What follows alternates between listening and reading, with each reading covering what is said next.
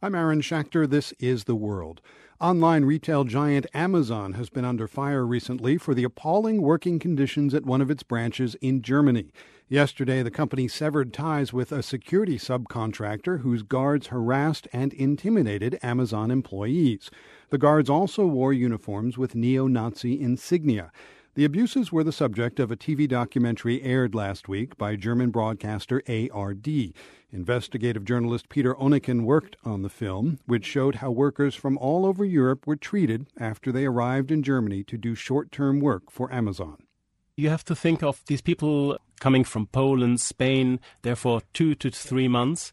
And they have no privacy at all. I mean, they're placed in small rooms with 2 people, and beside that, there's always a security doing pocket controls at the dining room, doing house controls, patrols coming in and checking if everything is okay.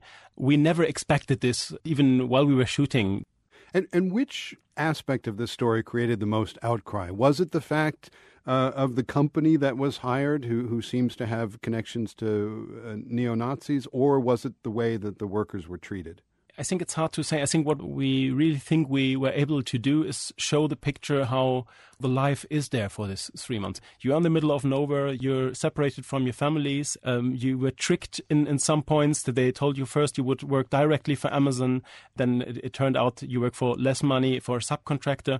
And then I think the story about these people in this extreme right-wing dresses were the sugar of the icing, actually, where you would say, this is unbelievable.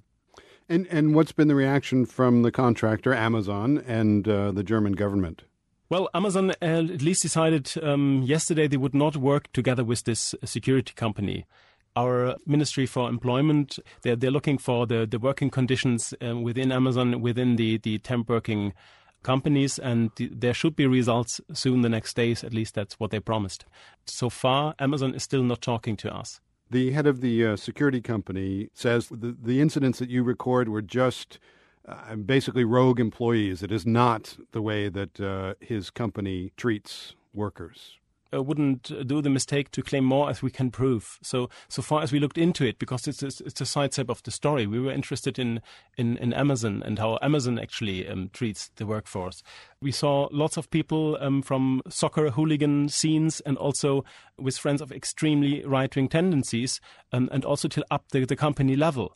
And even till the top of the company, they try to show on Facebook their extreme right-wing views. And he's now denying different things we never said. So that's a typical strategy to avoid telling the truth. Now, how satisfying has it been for you that your work has made such an impact? Working rules maybe are changed, Amazon losing customers. A lot has happened since your story came out. Seeing in an article in a Chinese newspaper about German working conditions or Sudan and all over the States, for us, it's impressive. And it's hard for us to believe it right now because it's just 5-6 days ago. But so far, not so much is done, to be fair. I mean, within Amazon. I mean, they now sacked some companies, but what they really need is a different understanding of treating their workers. Peter Onneken is an investigative journalist with the German public television network ARD. He was speaking to us from Berlin. Peter, thank you for your time. Cheers.